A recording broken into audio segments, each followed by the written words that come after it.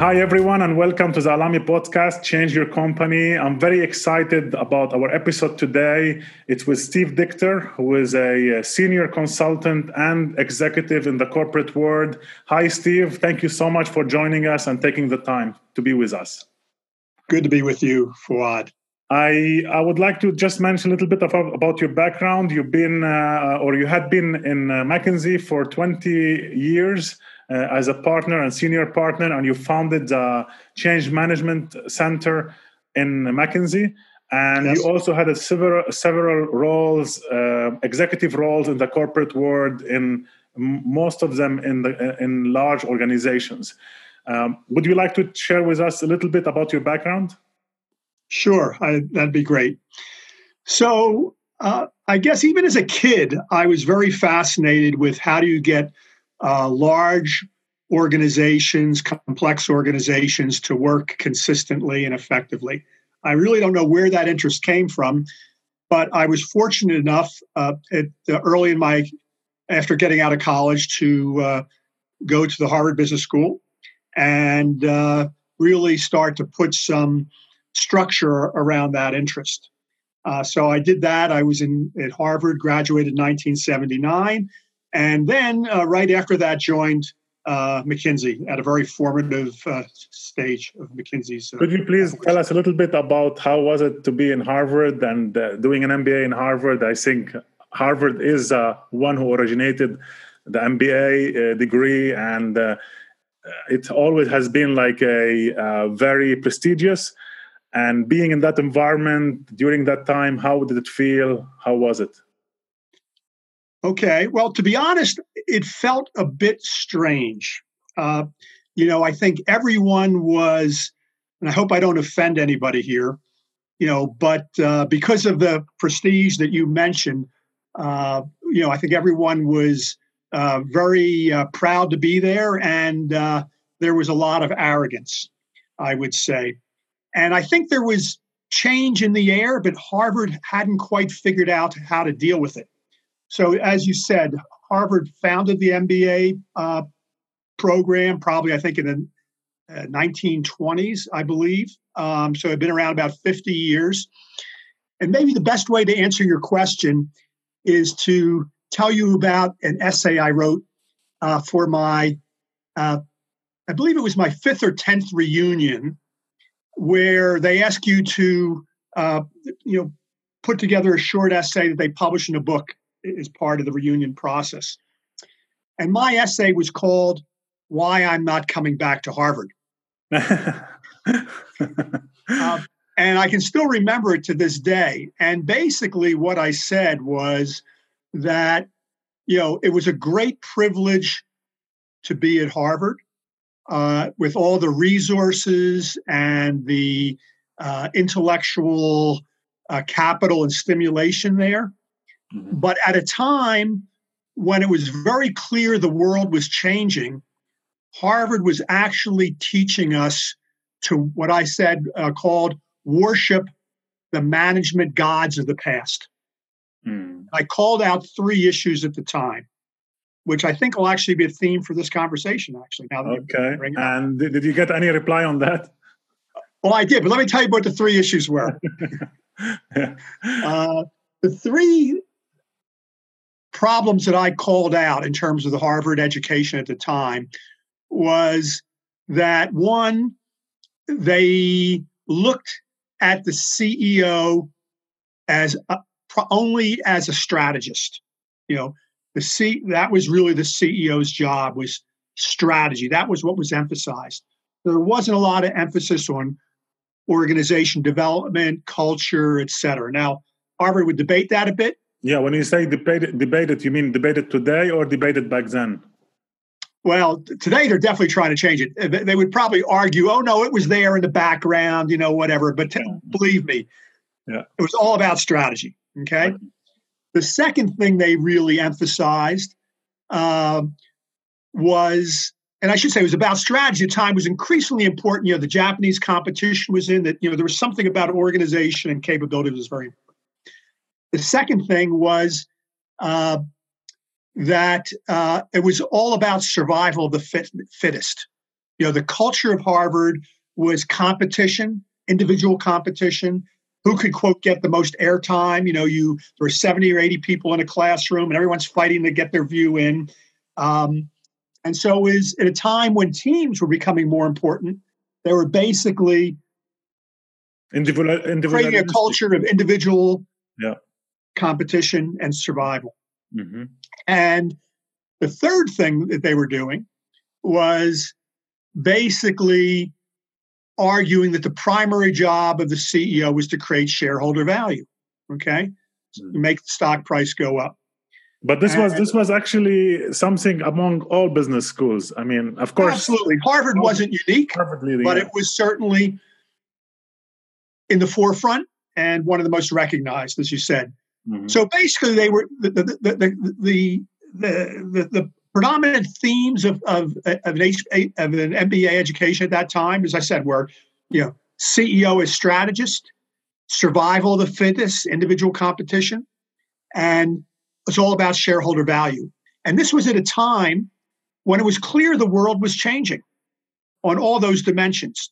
And so, to your question, so that was the essay I wrote, and the business school hired the English department to edit all these essays and put it into a book, that would be published for the reunion. So, long story short, this woman gave me a call and just said, "I'm just calling to tell you how much I loved your essay." Thank you. Well, I'm actually more interested in how my classmates receive it. Yeah. And, some liked it, some loved it, and there you have it. But that, I think, best captures what it was like to be at Harvard at the time. Great promise, but not responding to the change that was in the air. Yeah, okay. But I think, how come you had these thoughts back then? Or is it like something they came to you afterward when you went to the practical world? Well, I was a little bit frustrated there, but I didn't know why. So it always takes reflection. I'm looking on my shelf. I can't quite see it, but I think it was probably for my 10th year reunion. Okay, yeah. So I had 10 years of reflection. I had 10 years into McKinsey. And so I think at that point, I was much better able to crystallize these issues. Okay. Mm-hmm. Yeah, great. So talking about McKinsey, you got into McKinsey, and how was it being a consultant and at the beginning of your career? How was it? Well, there's a common theme here. It was both exciting and frustrating. As I said a minute ago, actually, there was change in the air at McKinsey when I joined. So one of my first assignments, if you could call it that, was in 1979. I had just joined, and this guy named Tom Peters was doing the research for the book In Search of Excellence. So my job was, when he came to Boston, to drive him around, to give presentations to a few clients over the course of a couple of days. So I watched, and this was before the book was published. This was to promote the book, or for customer engagement? More for, we like to call them clients, but for client engagement. Yeah. Mm-hmm. So more to test the hypotheses, the research, the findings that were coming out. And In Search of Excellence, the theme of it was, it's all about people, right? It was just, strategy. The great companies, yes, of course, they have a strategy, but what really distinguishes them is the culture and the capabilities they develop. Was this sponsored by McKinsey, or what? Yes, it was sponsored by McKinsey, and it became one of the best-selling business books of its time up to that date. Sold millions of copies, but that's a longer and different story. What I would say was that while it was sponsored by McKinsey, McKinsey really didn't know how to embrace it and use it. So within a couple of years, both Tom Peters and Bob Waterman, who was the other co-author, had left McKinsey. So there was change in the air at McKinsey with the Peters and the In Search of Excellence research. And I had sensed a little bit at Harvard as well, as I said. So now I'm just a normal junior associate at McKinsey and starting my career. And over the first 4 or 5 years, I was just a normal consultant doing reasonably well and on my way to being a partner. But I was increasingly frustrated. And again, it took me a while. Well, so frustrated, in fact, that I quit. Right before becoming after 5 years, around 5 years. At the 5-year mark, yeah. So I decided to quit. And interestingly enough, Marvin Bauer, the founder of McKinsey, heard that I was going to quit and said, don't quit. Take a leave of absence. Think about it. We don't want to lose you. You're frustrated for the right reasons. I'll come back to that. And so I took a leave of absence, and there's a little bit of a theme here. I reflected a bit, and I came back and basically got into one of the founders of McKinsey's change management practice.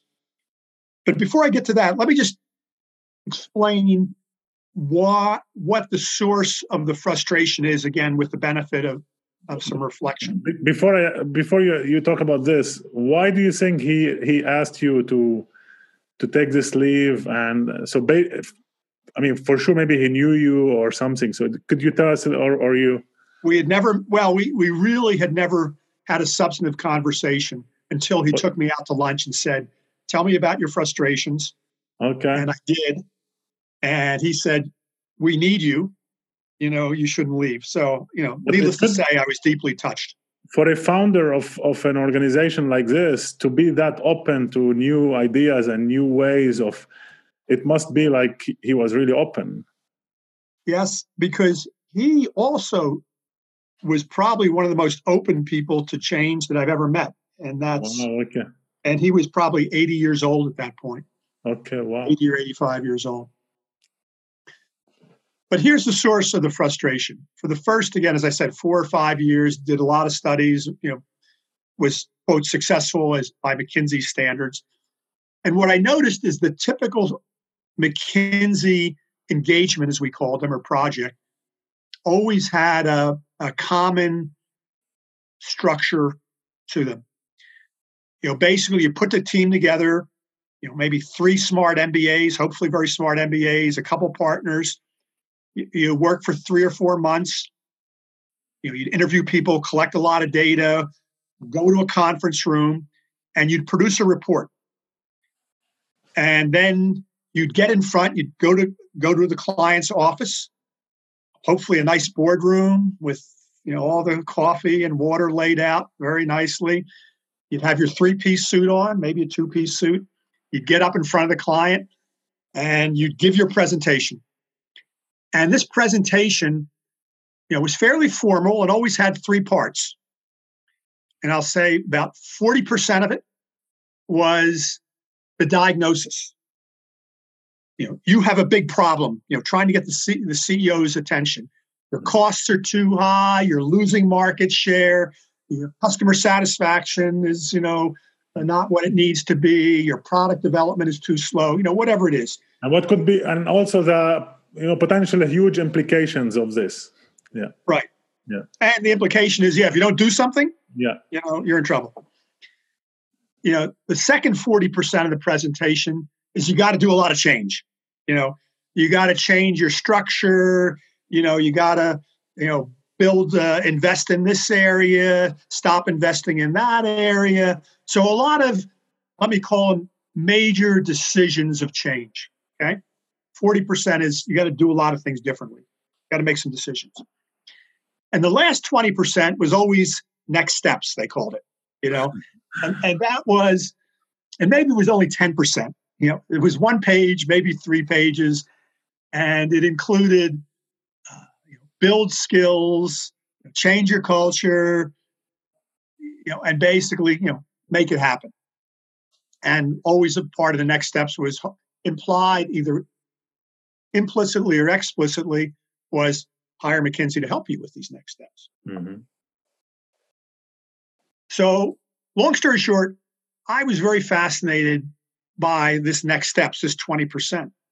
Mhm. The analysis, the diagnosis, what's your problem, and making a bunch of recommendations, that's easy. Exactly. Yeah. Relatively. Yeah. Because you're working in a conference room, you have a lot of time to think and brainstorm, and you don't have to worry about doing it. Exactly. Right? Yeah. The risk isn't on you. You're just going to make this great, shiny presentation. All the risk, all the challenge, to me, was in that last 20%. Exactly. So that's what fascinated me. I didn't think we were doing it that well for a lot of reasons, which we can get into later. So what was happening in this 10 or 20%? I mean, was it kind of it's not happening, or it was not happening at the right level? What was the right level in the right way, right? Because to step back, what you have to understand is McKinsey is the grand priest, as I like to say, of the sort of expert consulting model. Basically, we diagnose, analyze, whatever, and we tell you what to do. That's what an expert does. Okay. That's the expert consulting model. It's very different. And that's geared, there's a whole pyramid at McKinsey, from these junior analysts and researchers up to the senior partner at the top. And they're all feeding that senior partner to be able to, make that expert recommendation. Mm-hmm. Now, again, with the benefit of a lot of experience, hindsight, et cetera, and reflection, there's another model. It's called the facilitated model, where you're much more working in partnership with the client, not just with the CEO, but at all levels of the organization, where you're bringing expertise, but you're equally respecting the expertise of the client, the customer, whoever else you're engaging with. And it's a much more facilitated process model of consulting. Mm-hmm. And that you are helping them in a way to identify the issues and come up with solutions even. Exactly. And as I say, and this is maybe a big theme of or takeaway from this discussion, is that management is learns this lesson again and again, that done appropriately, and we can come back to that, engaging and bringing people along. It may take a little bit longer to get there, but you're likely, if done properly, you'll get both better solutions and the capabilities, the will and skill to implement, and therefore better implementation. I mean, could you throw a little theory, if I can, into this? Exactly, that's what I wanted to ask you. Like one of the first studies which done about this, right, at MIT, yeah. At MIT was from two very famous names, and one of them is very surprising. Margaret Mead, who was a cultural anthropologist, famous for writing a book, I think, Life Among the Samoans, or something to that effect. And Kurt Lewin, who is, I believe, an organization psychologist. They, during World War II, they did and then published a study that became known as the Iowa Housewives Study.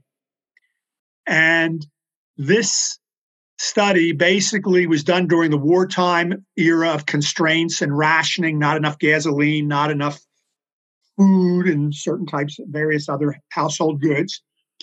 And so basically they went to Iowa and they created two groups of housewives. One group, they used the expert model. They had a bunch of home economists and whatever come in and tell the housewives, given these constraints, what to do. Exactly. The other was a more facilitated model. Sit in a circle. Here's the data. Here's the problem. What do you think we should do? What do you think? Brainstorm ideas, test it, and whatever. And lo and behold, maybe a surprise, maybe not, depending on your philosophical bias, the facilitated group came up with better solutions and were more likely to implement, and that's the Iowa Housewives Study. And management has been rediscovering that principle again and again over the years. For sure. Yeah.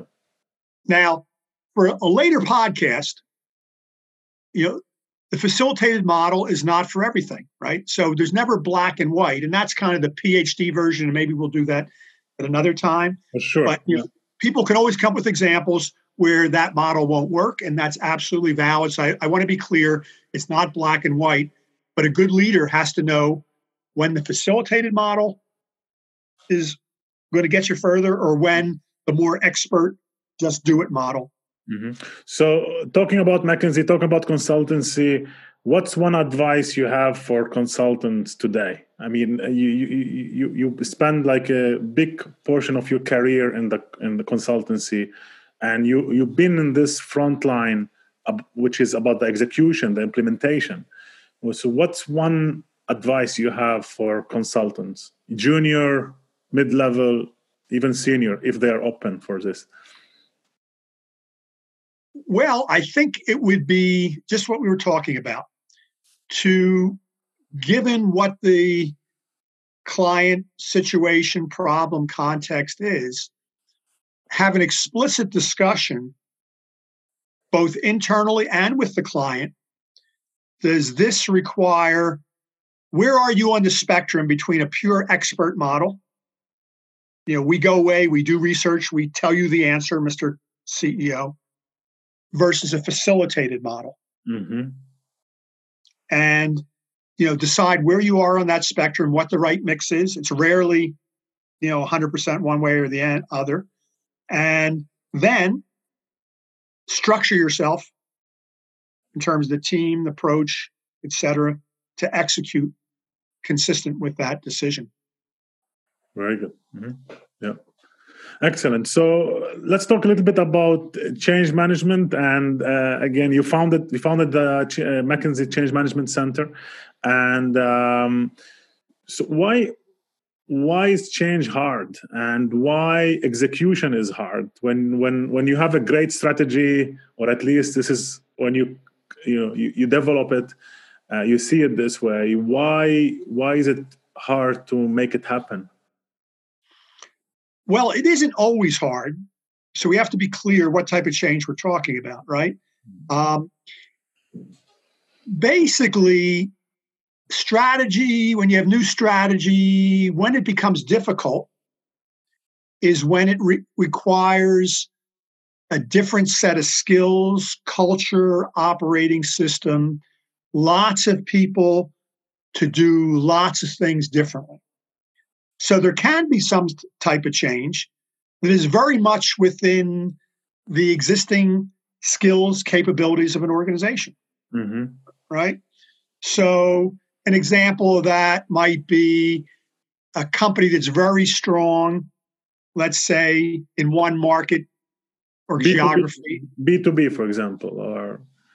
Yeah, B2B, and they're basically going to extend their product to a new segment or a new country or whatever. It's well within, there's always risks and it doesn't always work.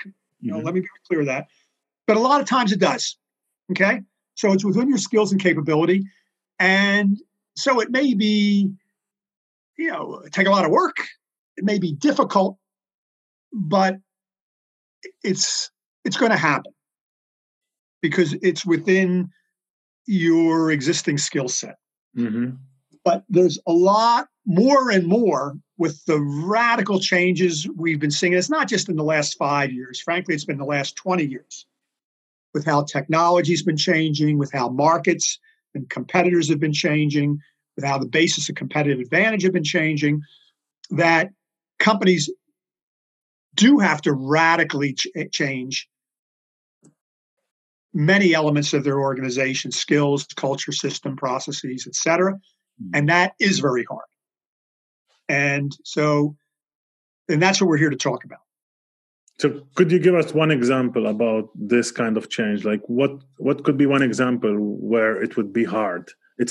So if I summarize it right, it would be the first type of change is yes or no. So taking a decision, like buying like a business, right. Selling a business, cutting right. employees. It could be something like that. Sure. So let's take, one that everyone we're seeing play out every day and everyone can identify with.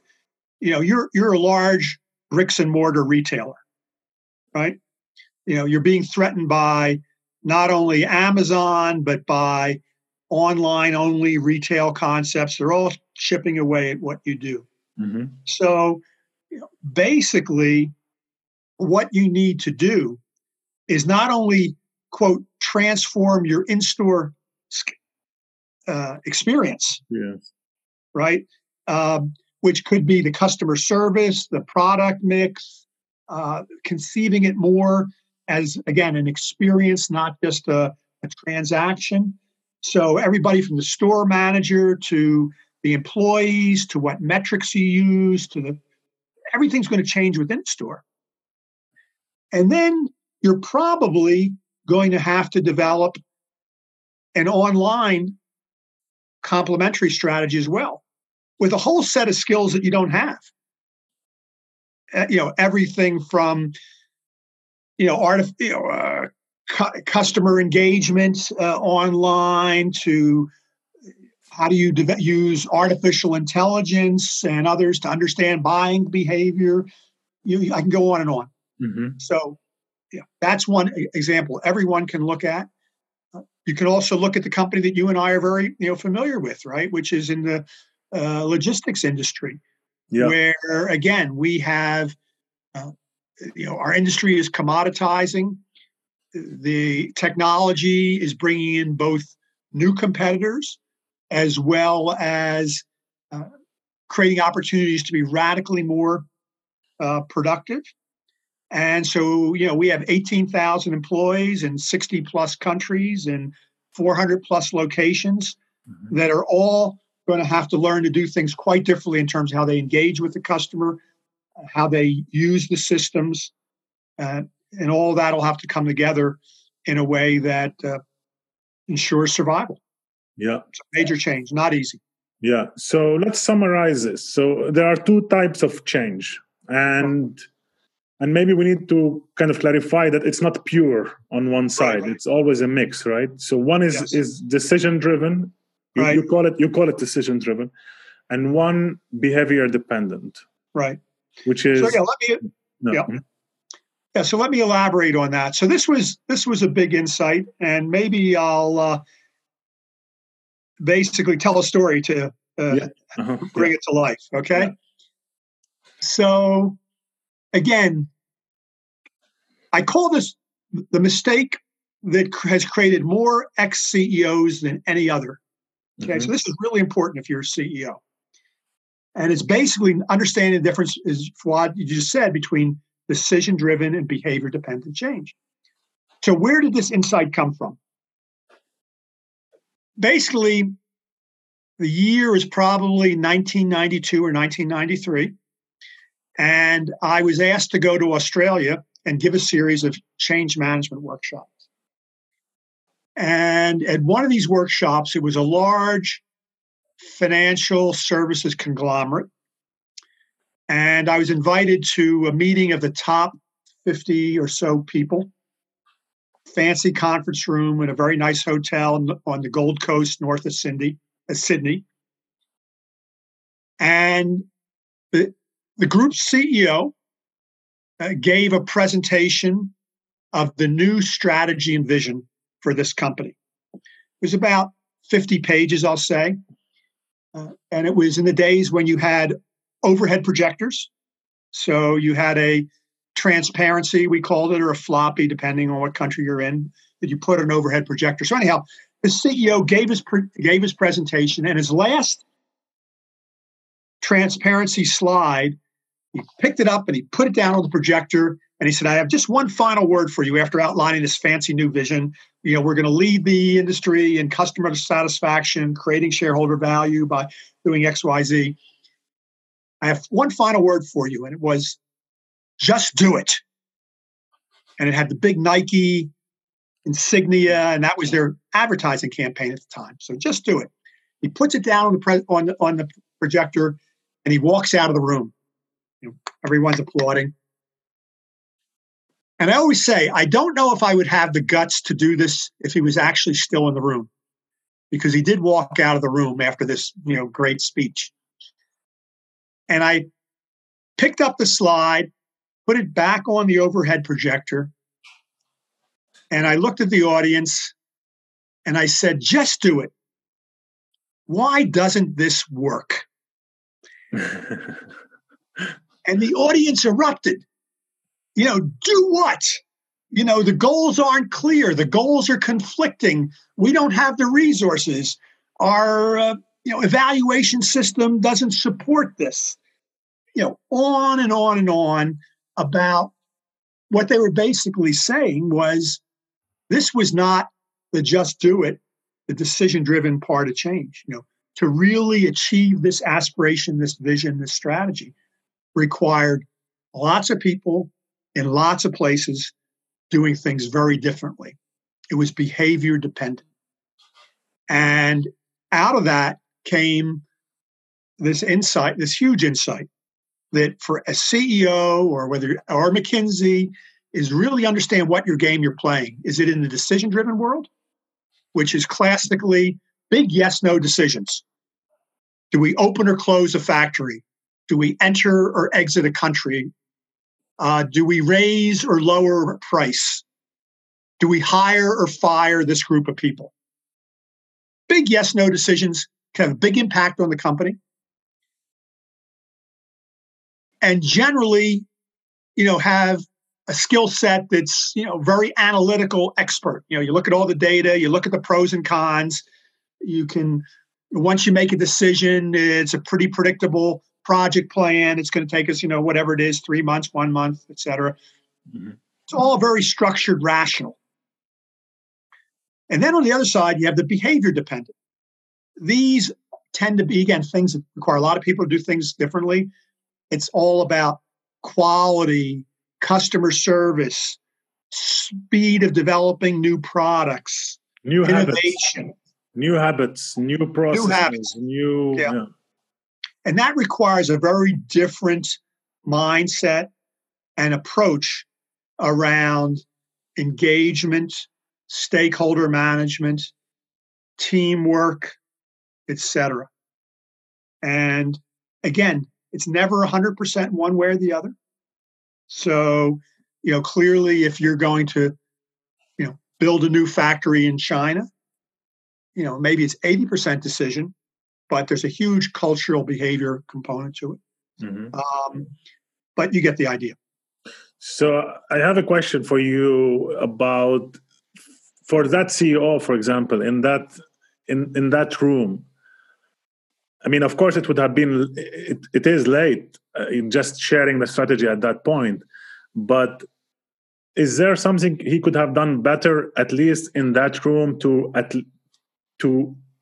have a maybe discussion around it, or to know like how to deal with this strategy, etc.? What would you recommend, like when a CEO or a senior leader in a room with a group of executive or people from the organization, how to approach it? Right.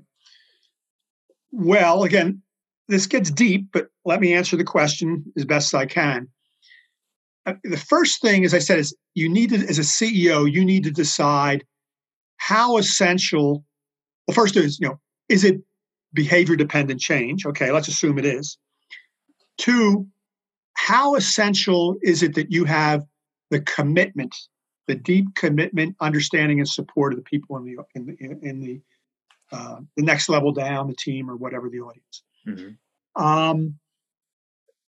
If that commitment is essential, and it usually is, there may be some cases there it isn't, where there's urgency and you just don't have time, and it's just do or die. Okay, that's maybe 5 or 10%. But if you need their commitment, then you got to think about how do you engage and build commitment. And by the way, while you're building commitment, you're building understanding and skills at the same time. So you have to think about an engagement strategy. And it's very simple. You don't need fancy consultants, frankly, to tell you how to do that. A lot of it is common sense. Basically, be very clear with your group that first of all, you recognize that this is major change and you need their commitment. That'll go a long way. Yeah. You understand this. And second, ask for their input in a structured way. So if I was in a workshop, one, I would acknowledge this. I would have not ended with just do it. I would have said, it would have been easy for me to say, just do it. But I know there's more to it than that. So what this conference is about, is to get your input into what we have to do to make this a success. What could be obstacles? What could be obstacles? What are going to be some of the barriers? And not only the problems, but what are the benefits you see if we do this successfully? What is that? Get people on board. What does this mean for you? Why would it be good for you? Did we miss something? Did we miss something? All these questions, just open-ended questions, would go a long way towards getting things on the right path if they're done in a genuine way with real listening. So what's one thing? What could be one advice or application for senior leaders, even junior leaders in organization, when it comes to this area, when it comes to change management? Like, what's one thing they could apply or use based on what we shared? Well, I'd start with just repeating, be very clear where you are, whether it's decision-driven or behavior-dependent. That's point one. Point two, if you're in the behavior world, think about a new set of approaches and tools that are going to be more engagement-oriented, more listening, more stakeholder management. And that's your leadership task is very different if you're in that world. So what could be some description or in one or few words or terms for each side of the change management like we're talking about? So if we're talking about behavior dependent, what would be like terms that we need to think about or ways of doing it? So engagement could be one, learning could be another one. What could be other terms we can describe it about? Okay. Yeah. Okay. So it's going to be structured engagement, creating teams, a lot of communication, stakeholder management. You're going to be a lot of listening, reflection, learning along the way. You'll be doing things that are going to be building capabilities. It's that whole bundle of things. Mm-hmm. And it might be good at saying at that point, people may be thinking, have heard of agile, the agile approach to to technology or even to other areas of management. And I would say that, again, it's for another podcast perhaps, but agile has emerged as both a philosophy and a methodology that very much helps manage this behavior-dependent world, right? Mm-hmm. Because it creates teams, engagement, short cycle iterations of learning. It builds in, what they call retrospectives. Mm-hmm. So, after every sprint, you explicitly debrief our process and how do we improve it.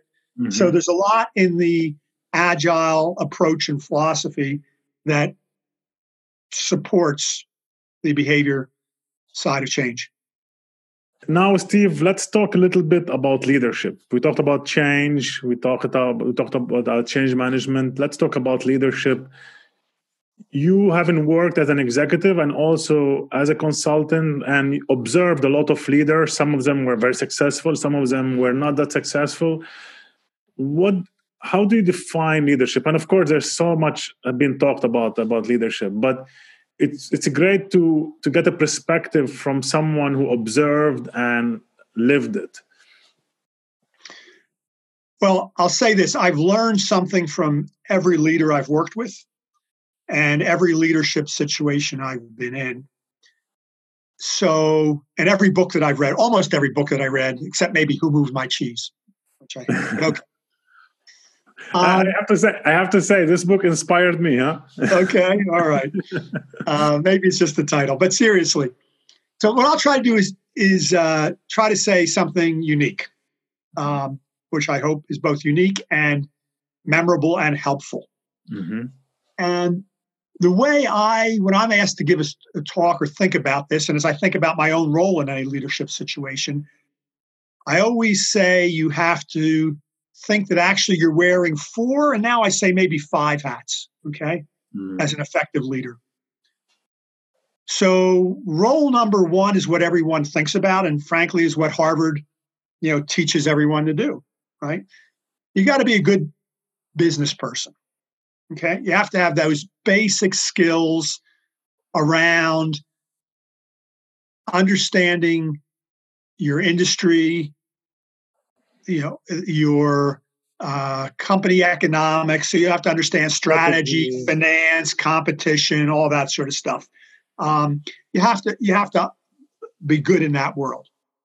But being a smart strategist, financial person, whatever it is, understand your competition, great salesperson, whatever, that's not enough to be a great leader or a great CEO. You need to be 4, let's call it 4 other things. And in no particular order, I'll try to summarize those. Mm-hmm. The first I like to think about is actually you got to be an artist. There's an art to being a leader. In the sense that as a leader, you're bombarded by an enormous amount of data, information, viewpoints, recommendations, good ideas, etc. So the answer to your future strategy is all around you. Mm-hmm. You just got to sort it out. And the way that Michelangelo, when he was asked how did he sculpt David, he said he took a block of marble, chipped away that everything didn't look like David. And so as a CEO, there's an art. There's all these words, there's all these ideas, there's all these numbers, there's all this data. You need to pull it together in a way that tells a compelling story about the situation the company's in, the industry context, how it's going to evolve, and where you want the company to go. And that's an art. And again, I think from that perspective, like as a CEO, for example, or senior leader, you have a lot of people coming to you, like, this is the best idea, we need to do this. And some other, like from people from other departments saying, we need to do this. And it's about basically the ability to take what makes sense most in that situation, not to take everything, because everything will become overwhelming for the organization, for the leadership, etc. Yeah. Exactly. It could become overwhelming. And so how do you chip away at the extraneous things and make them should say, of course, that's just what I think. That's exactly, and that's what you're trying to get to. Mm-hmm. But there's an art to that. Mm-hmm. The next additional role I'd speak to would be you're an actor. As a leader, as a CEO, you're an actor on a stage. Maybe only 5% of the time are you really on a stage, in an auditorium or whatever. Mm-hmm. But whether you're in a meeting room, whether you're on a Zoom call, whether you're in a hallway, whether you're doing a plant tour, whatever it is, having lunch with a group of employees, you are on stage, and you should never forget that.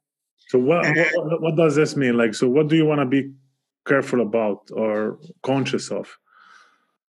Well, you want to be role modeling the types of behaviors, the culture, the mindset that you want in the organization. That's what the organization is going to be looking for, those signals. So you want to be you want to be role modeling. And secondly, you want to be making a point. Mm. Again, as I say, great actors, when people leave the theater, think differently about some aspect of their life, having seen that actor perform on that stage. And that's what you're trying to do. Out of this interaction, even, I'm on stage, let's say, with you. Mm-hmm. My wish would be that somehow, not only you, but anyone who's good enough to listen to this, think about the world and their roles somewhat differently as a result of, this dialogue. So, and I think it's important to say that being an actor on a stage is not inconsistent with being genuine. Exactly. As a leader, you have to be genuine. Okay. But having said that, you want to have a presence and you want to have people come away thinking differently, both about the hard stuff. What's the agenda? What's important in life or in our company? And the soft stuff. How do we want to behave? What's our culture? So this is one aspect, which is looking at the company, about the future of the company, about what we are doing.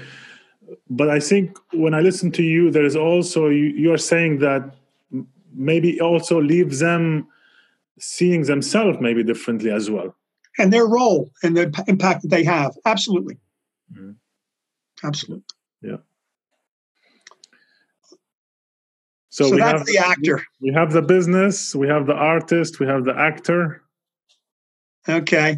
And now we have the family therapist. Okay. So basically, organizations and teams at one level are big families, more or less functional, dysfunctional, right?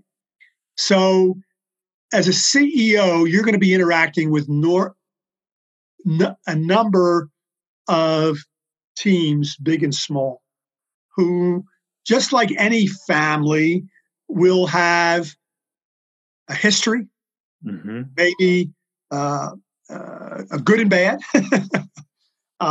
There'll be conflicting goals, conflicting aspirations, different agendas, different styles, personalities, communication style. It goes on and on, right?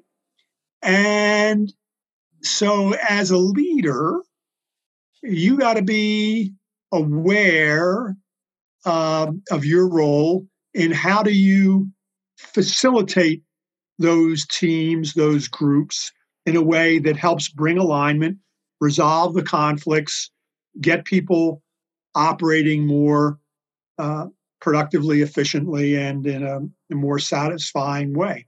So does this mean avoiding the conflict? Absolutely not. And it also doesn't mean delegating it to HR, okay? The easy thing, or to McKinsey or whatever, right? Yeah, okay. No, that's why I say it's one of the roles as a leader, right, is to be sensitive to those issues. And again, there's been hundreds of books written on this, right?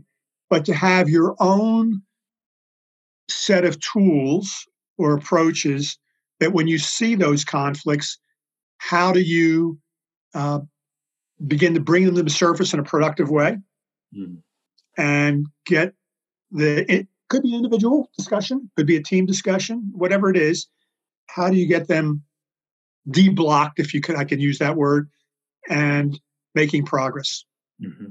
So we have now four roles. What's the fifth one? So the fifth one I added probably in the last 5 years in reflection, but it's been out there much longer, which is teacher. As a leader, I think when all is said and done, the great leaders want to pass on not only their own lessons, insights, and whatever, but in a deeper way, create an environment that everyone is learning and building their capabilities. And not only from a business point of view, but from a human capacity point of view. So, great leaders are, I think, great teachers. And maybe as one example of this, and I'll use Jack Welch. Now, personally, I have to say, and again, this will be a little bit controversial, I'm not a great fan of Jack Welch. When I look at his whole career, and particularly again when you see what the company he left behind, and some of the things he did, and et cetera. But you got to give him you got to give him a credit for a lot, and no one's perfect. He's certainly a better leader and a more illustrious leader than I could say that I have been. But there is absolutely no doubt in my mind that he saw himself as a teacher. And when you read his books, and then subsequent to his GE, that he wrote why he was at GE, and then subsequent to his career at GE, he had a passion for crystallizing insights, communicating it in a way that I think has helped,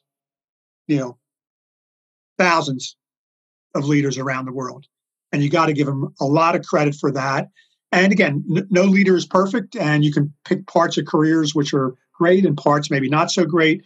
But I think if I had to pick one person who everyone knows about, who really put a lot of energy into leading, even when he was at GE, that would be, I think, an example.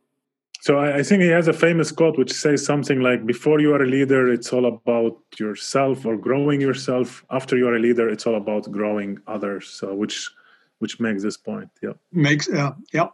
And I've heard other executives say very similar phrases like, the way you build a great company is building great people. That's how I like to say.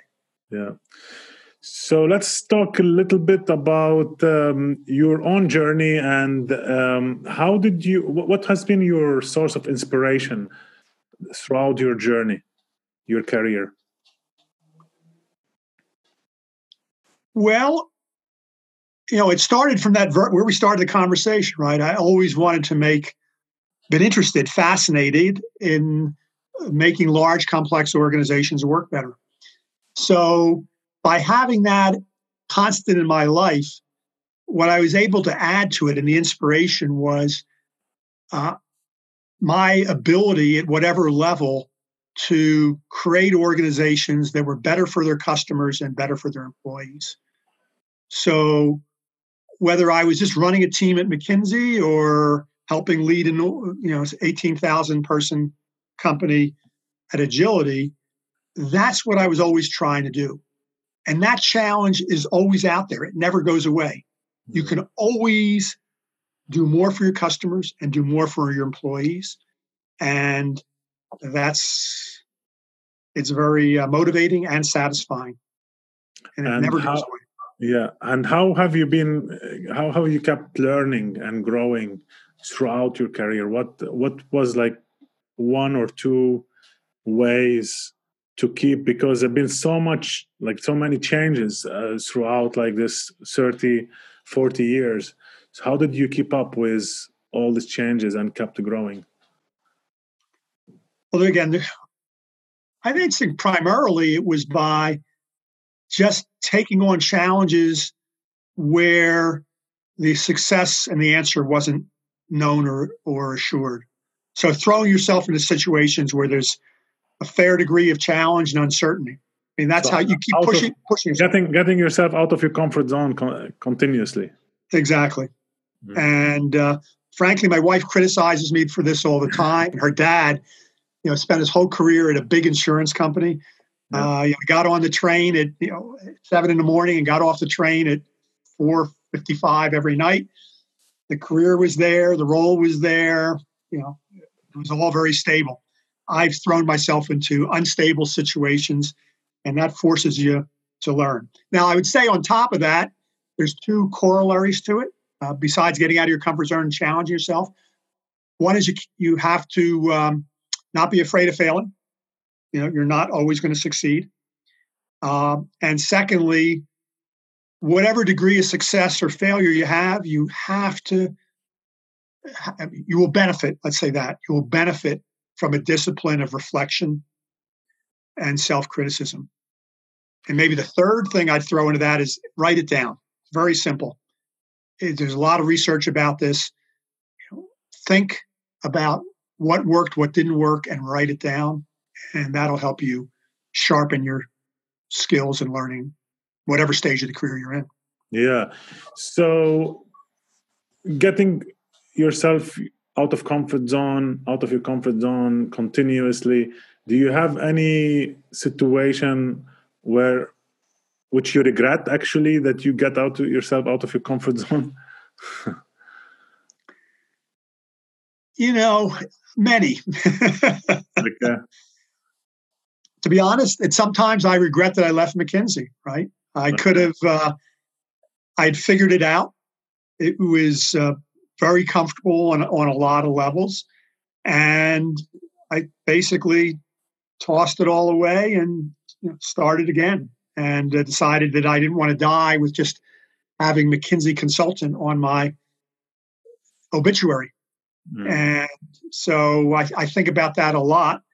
And, could I had greater impact continuing to basically try to reform and improve how McKinsey made this transition from the expert to the facilitated model?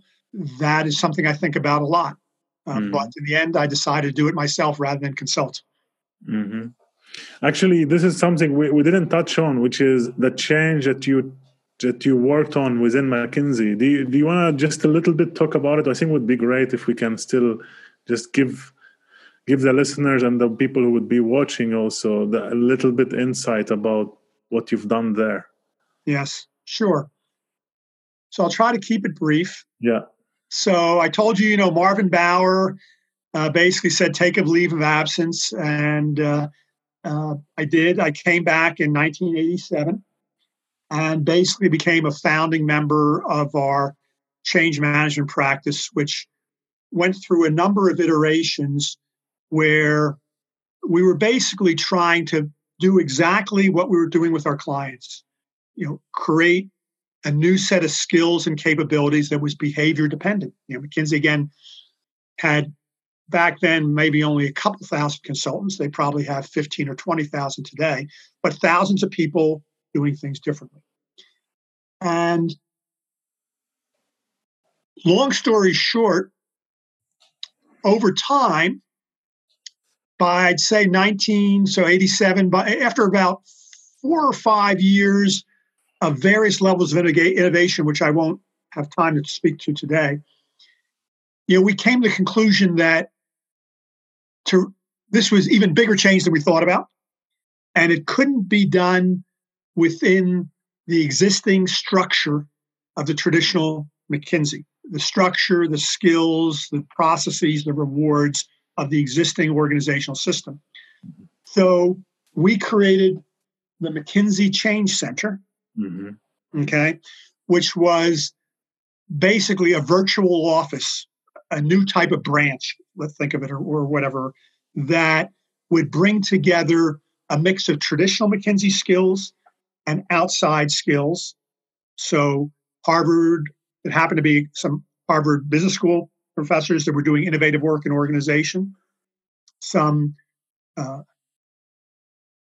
specialized consultants that were doing very leading edge work in the facilitated model. And so we created this organization that basically could be better structured to do the type of work that we believed our clients needed when they got to that 20%. After McKinsey done all the expert work, now let's do the make it happen. It was behavior dependent. And so that's what we did. We created this McKinsey Change Center. And that was, I think, hopefully the roots are still there and still bearing fruit for McKinsey. Though the center itself is no longer there, but the philosophy, the approaches have spread. My final question, Steve, what's the legacy that you like to leave behind with all your work, with all that you've done in your career as a consultant, as an executive? What's the legacy that you like to leave behind? Well, I would again say two things if I can. I mean, one would be a group of future leaders that have learned both from what I've learned and the mistakes I've made and are better prepared to go on that mission of creating great companies for customers and employees. And I think that's the main legacy. And to enable that by leaving behind, crystallizing a lot of the insights that we are speaking to so that they're accessible to people in a way that helps them, what I say, avoid avoidable mistakes. We've learned so much over the last 40 years, and it pains me, it physically pains me to both see, experience, talk to leaders that are not benefiting from all that we've learned.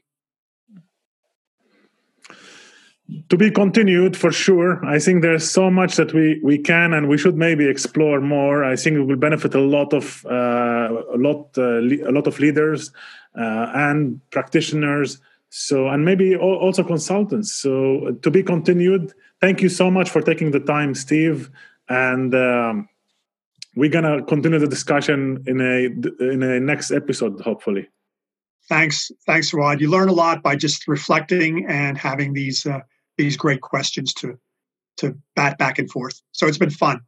Thank you for taking the time being with us.